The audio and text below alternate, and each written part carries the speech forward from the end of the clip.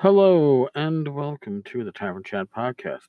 I'm your host, Eric Tenkar, your bartender in the OSR, the main proprietor at the Tenkar's Tavern blog.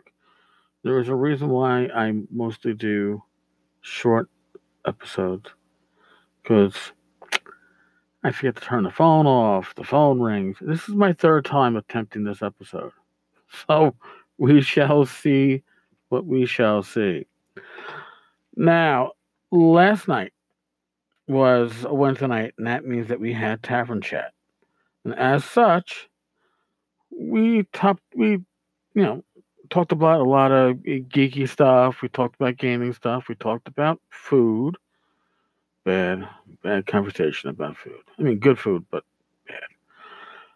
And something that came up though was starting spells for magic users. Now, I've mentioned in the past that the first edition DMG is really poorly organized. It is. It almost seems like just they put stuff in it in the order it was given to the editor or the layout person, with the exception of, yeah, we'll put all the magic items in the back. It really feels like that. There's little rhyme nor reason to it.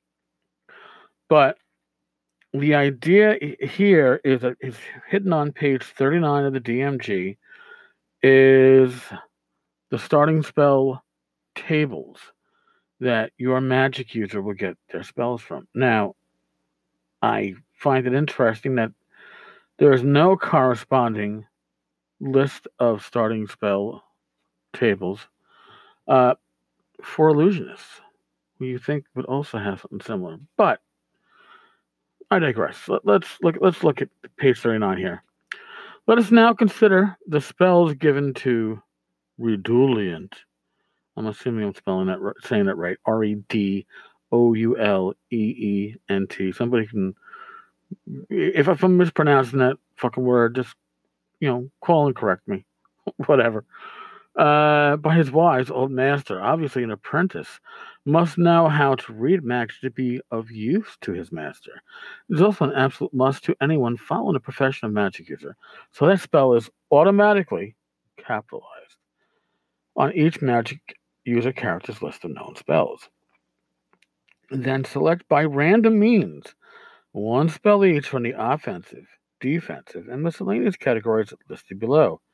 Redouliant or any other player character magic user will then have a total of 4, count them, 4 spells with which to seek his or her fortune. So, you have offensive spells, defensive spells, miscellaneous spells. Now, I don't really like these lists. It's a total of 27 spells because it's 1 through 9, and if you happen to roll a 10 or a 0, you get to choose. So your offensive spells: Burning Hands, shitty offensive spell, but okay. Charm Person can be useful. Enlarge, Friends, it's kind of, Charm Person, Friends, Light, technically you can blind someone with it, so I guess it's offensive. Magic Missile, Push, Shock and Grasp, and Sleep. Every magic user worth their salt wants Sleep at first level. So, you have a 1 in 5 chance of getting Sleep, because you can roll a 9, or you can get a 10 and choose. Now, defensive spells. Affect normal fires. The normal fires, they're really not. I know. Take some creative use for that one. Dancing Lights. Featherfall. Hold Portal. Certainly. Jump. Jump seems to be less offensive and more utility or miscellaneous, but you'll see why it's here. Protection from evil. Yes. Shield. Yes. Spider Climb. Yes, I know you can use Spider Climb to climb out of the combat, but I think it's more used to reach areas that are unreachable. Ventriloquism. Is that really a defensive spell? Again, I think it's more like miscellaneous. Miscellaneous spells comprehend languages, detect magic, I would argue that detect magic should be pretty much like read magic and should be on every magic user's spell list, but hey.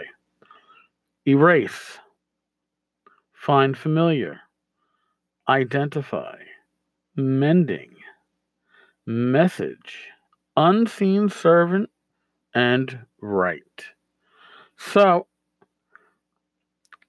you see, they're pegging spells into categories where they really don't fit just to pump up these categories. I'd rather have a much smaller list of offensive spells.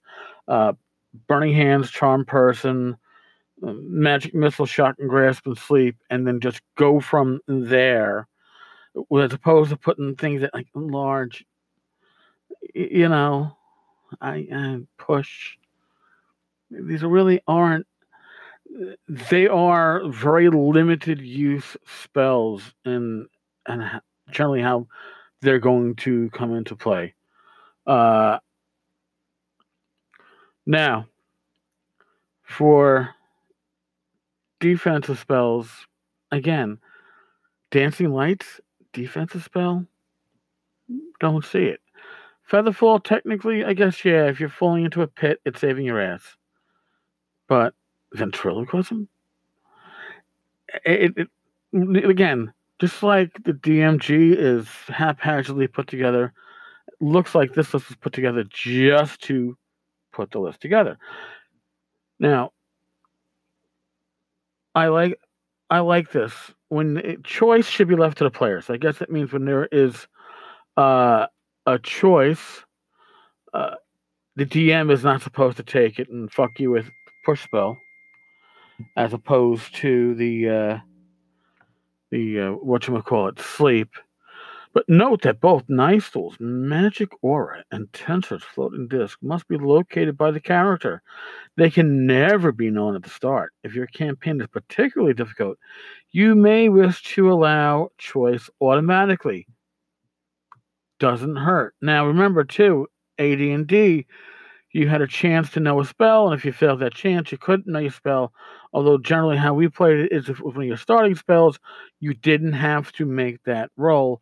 Therefore, you definitely wanted something like Sleep and Featherfall, Find Familiar if you were looking to get extra hit points at low levels. You wanted these spells in your spell book, and you didn't want to fail your fucking roll to know them. You can furthermore allow an extra defensive or miscellaneous spells that the character begins with 5 spells. Notice you can't start with an extra offensive spell. Your magic user is a one-trick pony at first level. And there you go. Oh, I apologize here. Apparently, acquisition of illusion spells is on the same page. Illusionists do not need the spell read magic or anything like it in pursuit of their profession. All illusionist spellbooks and scrolls are written in a secret tongue, which every apprentice learns from his or her mentor. This arcane and difficult language is common to all phantasmal magics, except for I guess the phantasmal magics that are known by magic users because they get some of the same spells. And it is necessary for illusionistic conjuring. When illusionist gains read magic at the 14th level, along with several other first level magic user spells, this merely allows him or her to utilize magic user scrolls that contain spells different from those on the illusionist list. It doesn't actually give you access to first level, additional spells like Fireball. You can memorize read magic to read the spell. When a first level illusionist receives his first level spellbook from his master, it contains only 3 spells, read magic being unnecessary.